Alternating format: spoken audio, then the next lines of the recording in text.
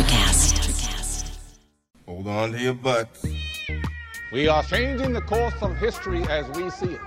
That is what Wesley demands. Now, this affects Iris. Iris, where are you? What you feel only matters to you. I do not entertain hypotheticals. The world as it is vexing enough. Iris, I have a tip for you. Don't take drugs! Or Whatever Movies with Wesley and Iris. What up and welcome to Or Whatever Movies. I'm your co-host, Iris, and I'm here with my older brother, Wesley. And today we're talking a movie from 2023. I think it was more 1944.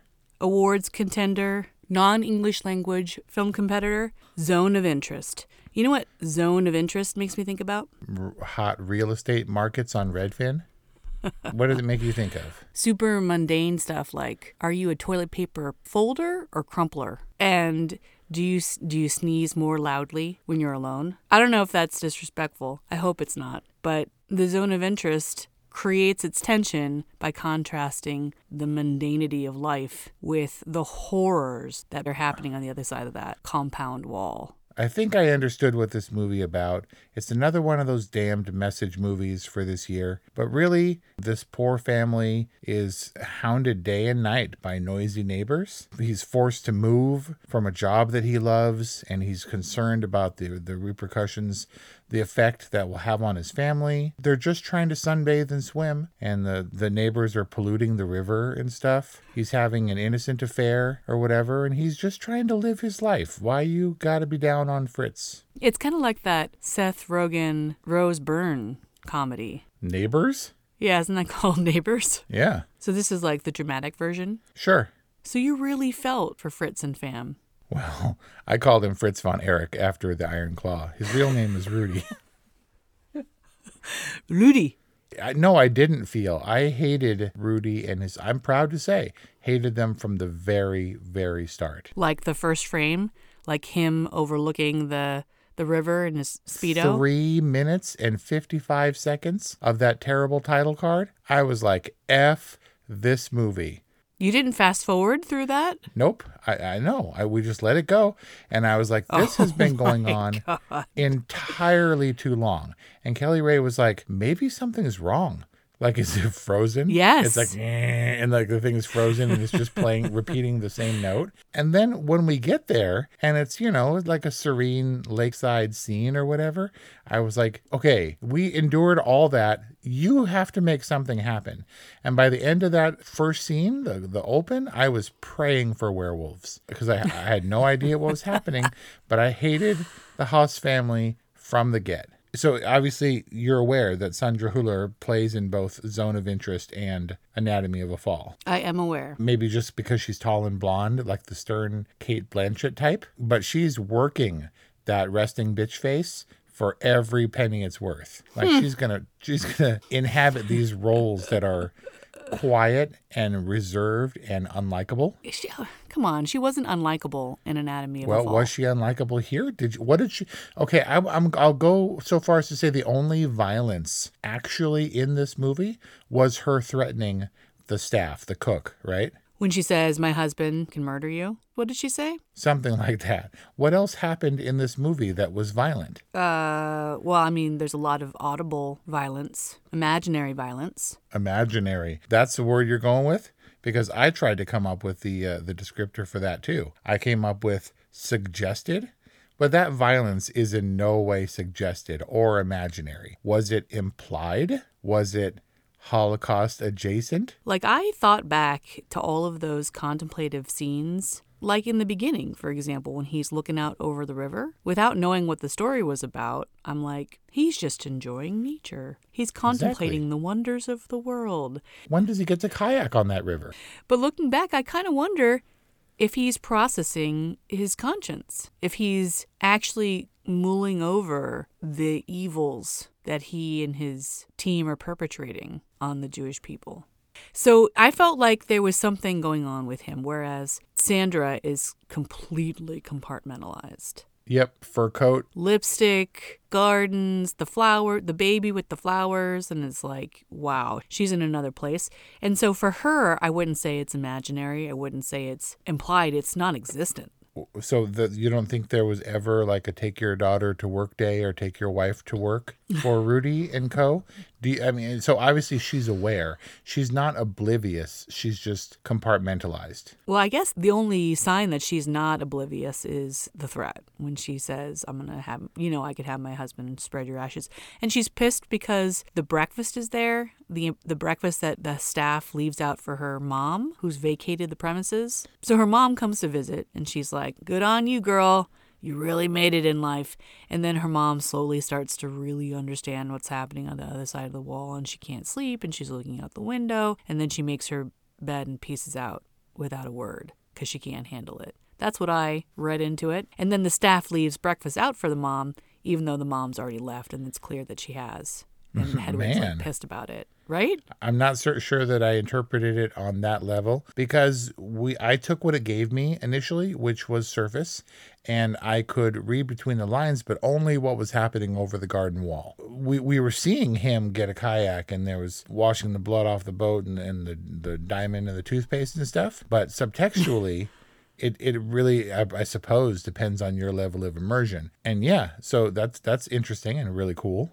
About the mom and stuff? No, your interest and your assessment of the events is interesting and cool, not the events. You mean why? Because I was actually able to make some sense. Well, you're extrapolating domesticity. The point, right? The domesticity of this movie and why we're focused over here when the real stuff, so to speak, is over there, But is it somehow more horrifying to create your own visuals to the audio cues that they give you of what's happening?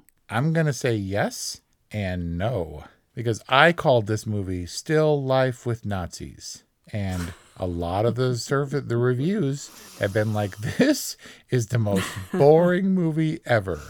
And if you were to watch this like mom and dad on mute with no subtitles, or if it wasn't descriptive audio, nothing. You're not going to get anything. Here's my comparison, because we can talk about her because she's never going to watch this movie. The Nazis were like the Sneak and Snot. Your girl, the Sneak, is petrified of Snot. She can't look at it. And I've questioned, how did she make it to adulthood being completely intolerant of Snot? She's a human being who forms snot on a regular basis, but she can't even hear the word. Even saying the word triggers her. And so all of this violence that we're talking about, all the horrors and atrocities that we only know from film reels, from other movies, from Wikipedia, possibly for some of us family stories. And if you're the Sneak and you're dealing with this movie and the atrocities of the Holocaust or the Snot, you don't have to see anything to be completely put off. Kelly Ray said, and I quote, at the end of this movie, that was the worst movie we've seen so far. Wow. And this is after Anatomy of a Fall and Poor Things, which I'm not saying were bad, but were definitely challenging. So this movie is challenging to certain people because nothing happens. It's all implied. The worst we get is her threatening the cook, the kids playing with some teeth, and with some ambiguous pollutant in the river. And we all know what's happening. And I was watching it with some level of abject fascination and I have to say some removal. But if you're the Sneak and this movie is Snot, you're going to have a hard time. And in that case, a lot of stuff, horrific stuff happens. And so I think it's polarizing in that way. This is, I was joking about it before, but it is certainly a message movie. The starkness and the sort of cold technical feel of the execution of this movie made it feel like something you would see at the California Science Center, like an IMAX movie, or the Holocaust Museum movie that plays on a loop. But when Rudy has his glimpse, his image, his projection, and all of a sudden we're in the modern day and all the ladies are prepping the Holocaust, the site. It's not a museum. Is Auschwitz a museum, or is it simply a destination, an information destination? To seem like a tourist trap? It's like a site of historical importance. In seeing that, it was almost as though the site of Auschwitz was like, you know what? We got to make a movie. And the movie was as quiet and non-threatening and clean and polished as the camp itself. As a sanitized and heavily scrubbed camp. Right. And so that's how I interpreted it, almost as the agenda of this movie. I don't mean that in a disrespectful or aggressive way. Seemed to me very clear. Like it's an ordinary Thursday for you, but still you cannot deny the atrocities that are happening here, by extension the atrocities that are happening there in that movie, while these people are going about their everyday lives.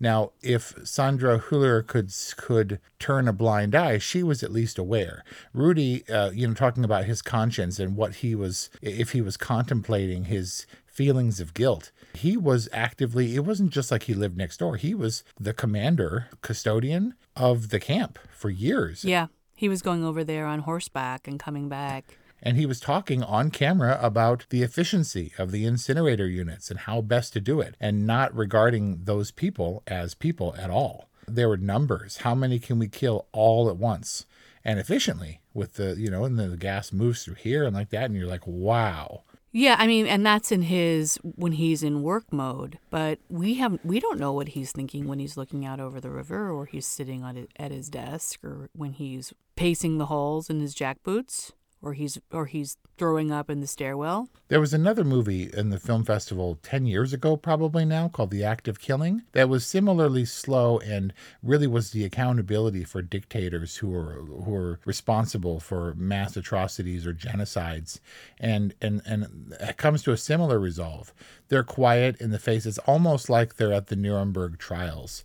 They're having the horrors that they perpetrated recounted for them. And then, spoiler, because I'm not sure who's going to see The Act of Killing, the dude suddenly pukes on camera. And it's like all that is built up, which is what I personally think happened to Rudy, that he saw a glimpse, that he projected, that maybe he didn't understand the museum or whatever, like the Rock is a tourist attraction, that Auschwitz... What do you mean he saw it? Are you saying that cut to the current day heritage site where the cleaners are scrubbing the windows and tidying the pile of shoes or whatever? Are you saying that was his projection, that he was seeing into the future? That was my interpretation, not like a time travel-y kind of way, or like it was like we're imposing the morality. This movie is imposing the morality on that character, where he stops on the stairs, looks up or looks down that weird dark hallway on that level. It's like wherever he was coming from, that floor was like purgatory,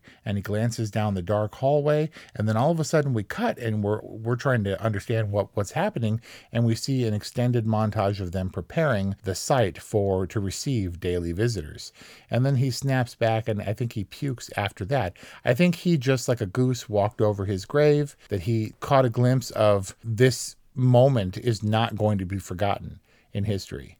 And then he heads down the stairs into oblivion, into hell, or whatever, however you want to interpret the symbolism of the final shot of Rudy going down the stairs into the darkness. Yeah, it's like he's haunted by ghosts of the future who are essentially escorting him into his Hades.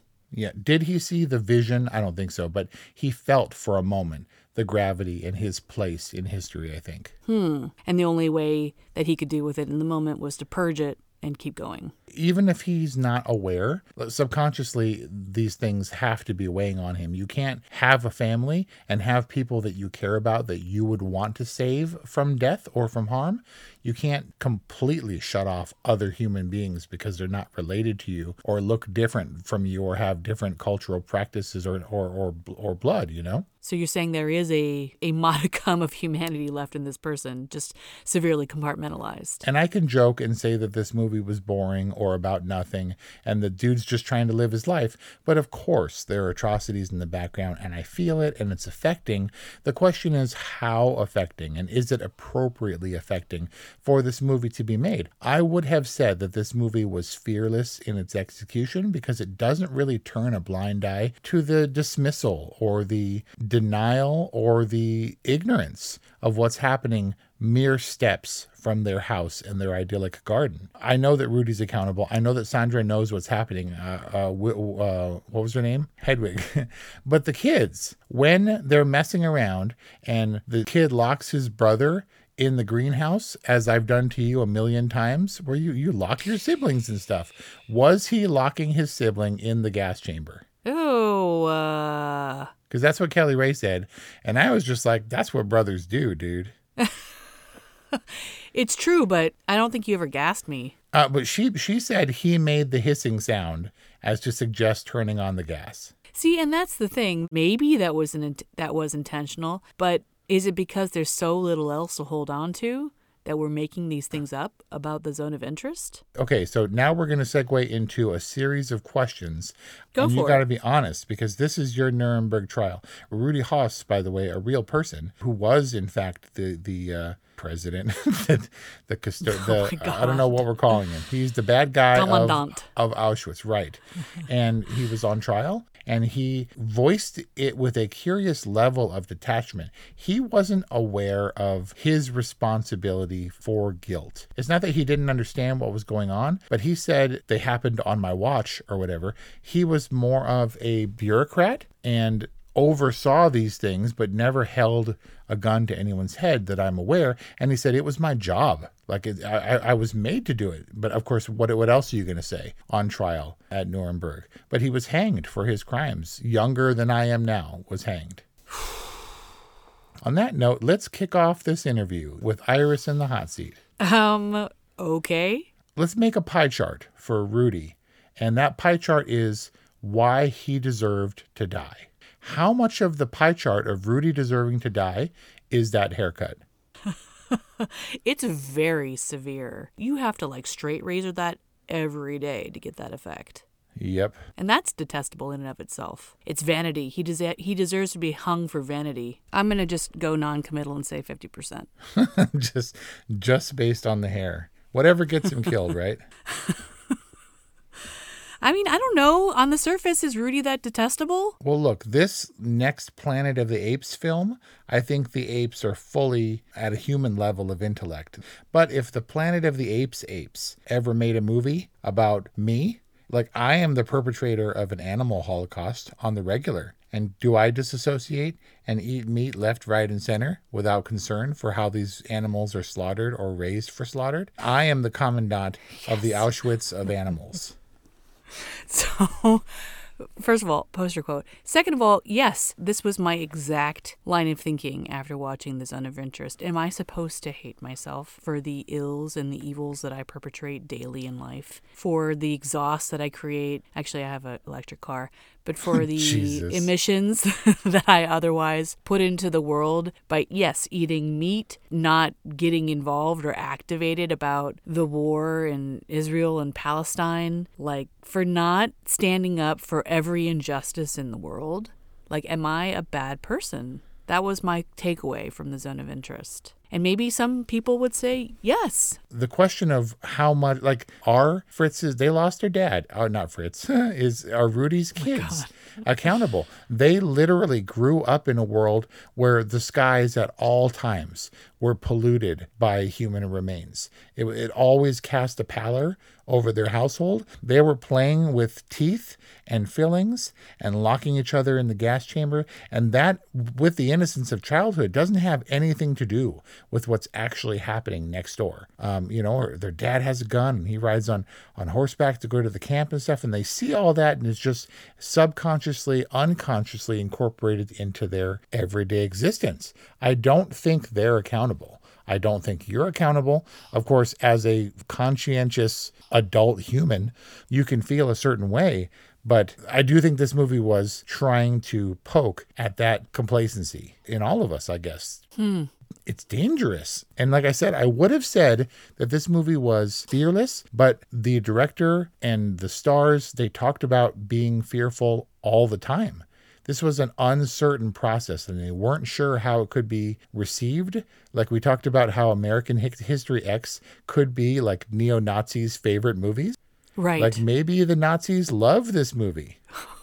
They were definitely taking a risk. And in doing so, they had to be very careful not to be egregious with they didn't want to recreate the atrocities. They were implying them. They didn't want to show the brutality because of the position that this movie is trying to maintain. But what is unsettling about the filmmaking process is that they set this up like a reality TV shoot. They had cameras mounted in every room and camera people, operating for all the handheld stuff, but there were cameras everywhere, and they never knew what shot they were going to take at any given time. So they were kind of always on and forced to always be in character, and that itself had this kind of prisoner effect, like a captive effect on them, like they had to always be on. I did hear that. 30 mics, 5 to 10 cameras for any given scene throughout the house. It's a lot. Because they were unable to prepare in the way that actors would typically do, I have to assume, not ever having been. That's not true. I was a restaurant worker in a short film once. I threw a bucket of water on a dude. But I don't know about the acting process, except to say that you prepare for being received by the camera. They're going to get this angle of you or from here, and they didn't know what they were going to use. So they basically had to embody and inhabit this house, embody these characters, and which is fortunate because this movie was just about humans being human, next door to inhuman shit happening. Pretty good summation. Yeah, it's scary to downplay it. I mean, how many people are left alive who would be like, son, that's serious business you're talking about? Of course it was. But we're viewing this movie as entertainment, at least as far as I'm concerned. The rumbling of the ovens was never not present. Before we knew, like those kids who were oblivious, before we knew what the rumbling noise was, we understood. Until you can see Grandma looking outside at the smokestack of that thing going at 110%. And the whistles of the trains that are coming and going, presumably bringing the people to what is essentially the slaughter, and then going away empty and then coming back again. It's all there if you care to tune into it. Yep. Were they fertilizing their garden with the ashes of the Jewish? Yeah, but why did they do it just in that one section? That's where they're planting. The rest of it was for walk. That was where their hedge maze was going to be. The rest of it was for strolling. Yes, they were. Pretty rough, dude. But I don't know what's more rough. Is it more rough for them to fertilize their garden with the ashes and remains of other human beings? Or for her to be like, that's a dahlia. Oh, it's so beautiful. And this right here, that's a peony. And like go through and like be trying to edify her daughter with beauty and like attention. This is not, so they were forced to be there. I cannot recall in their little conversation on the dock, she was resistant to the idea. He didn't want to leave. Wait, what? No, I think it's the other way around. She's the one that wanted to stay. She was like, we built this. It was nothing before we came, and then we've built it into this beautiful oasis. And our kids are happy, and what we are living out is the German dream. The dream that she had always set out for herself to achieve. And that Hitler had set for the Germans, the Aryans in the East. And so it's safe to say that we weren't really meant to sympathize with this family, but I was referring to the kids and the idea that it's continual, that it's all around her, that her house smells like a barbecue every day, all day, every day. That you're just like, no, look at the flowers, children. Certainly don't look over the garden wall and ignore those gunshots and screams and the rumbling of the ovens. Either she was so traumatized and subconsciously that she shut it off, or she just compartmentalized for her children and she still saw the beauty in all the horrificness that was her psyche. So to play devil's advocate, what's to say that Hedwig Haas is not just pure evil? I think the point of the movie is examining the capacity for evil in all of us, how much we're willing to tolerate if we're not the direct perpetrators of said evil. Her role was complacency to his commandant. She definitely was evil, but the routineness of everyday evil, almost every day, there's a mass shooting somewhere. But I don't even read the articles anymore. You have to in order to survive. You can't feel you're going to be an unhappy person. Do we deserve to be unhappy people in this terrible world? Maybe not. An undeniably human movie, but humanity does not mean good, not synonymous with morality, because while I do think the kids were, for the most part, innocent, I'm sure Sandra, what's her name, Hedwig, believes herself a moral person, that she is, because of her nationality and her genetics, superior to all the people she would talk down to given the opportunity. In this case, only the household staff, because it's not really safe, I don't think, to go hanging out around and socializing in town. And I don't think it was evil, but it was an unflinching portrayal of the evil of humanity, whether directly involved and obvious or just conditional, that that's a part of their lives, a small part of their lives that's undeniable. I mean, unflinching in the sense that we never see it.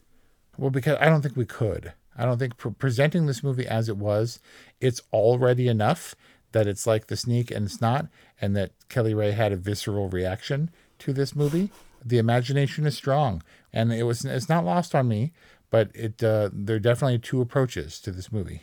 I think you said it best, that The Zone of Interest is essentially Jonathan Glazer's Fruit Bowl. Still Life with Nazis?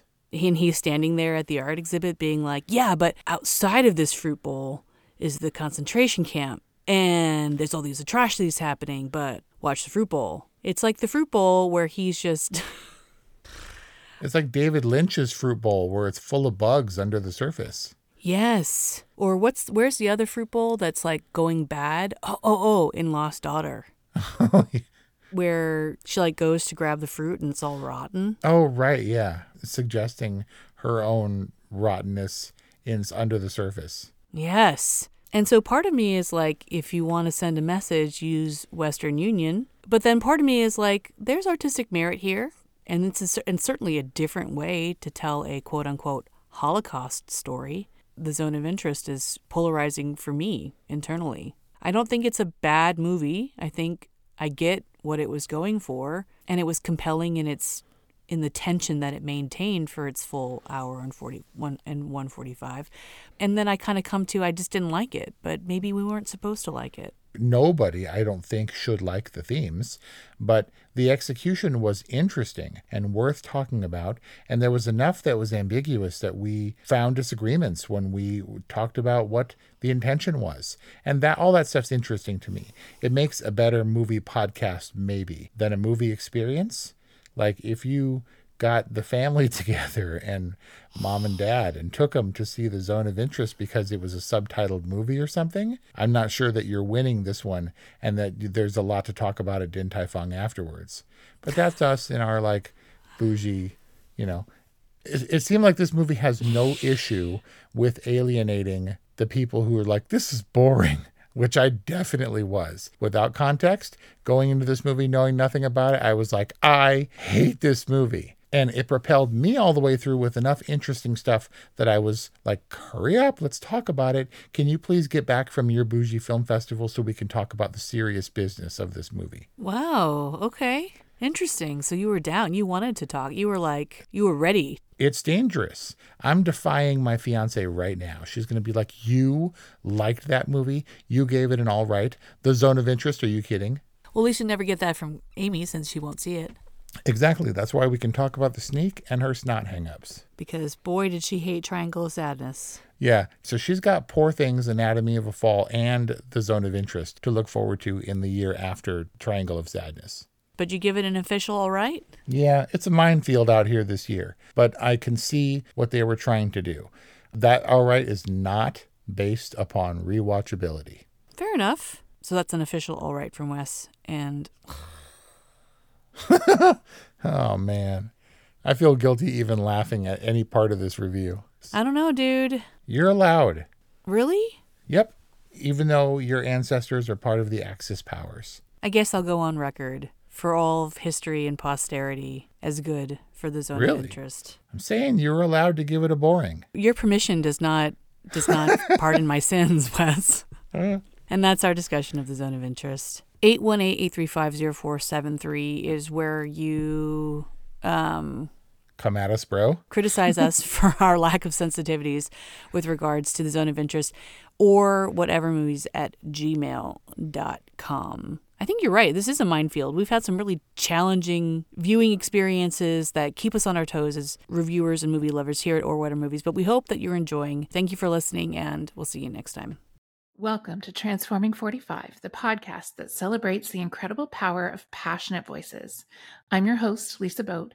Join me in conversation with heart-led humans who share their deeply personal stories of transformation. Transforming 45 is here to uplift, connect, and remind you that it's never too late to write your next chapter. So get ready to be inspired, empowered, and transformed. Join me in this community where through powerful storytelling, we heal and reclaim our inherent magic.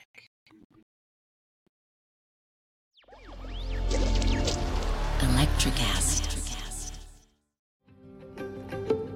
Have you ever wondered what actually happens in Congress every day? Stay informed on Capitol Hill's daily happenings with a concise, factual summary of the Senate and House of Representatives' activities from the previous session, free from bias, on the Congressional Record Daily Digest podcast. Subscribe on your favorite podcast platform and discover the process from the heart of U.S. politics. The Congressional Record Daily Digest, an Electricast production. Electricast.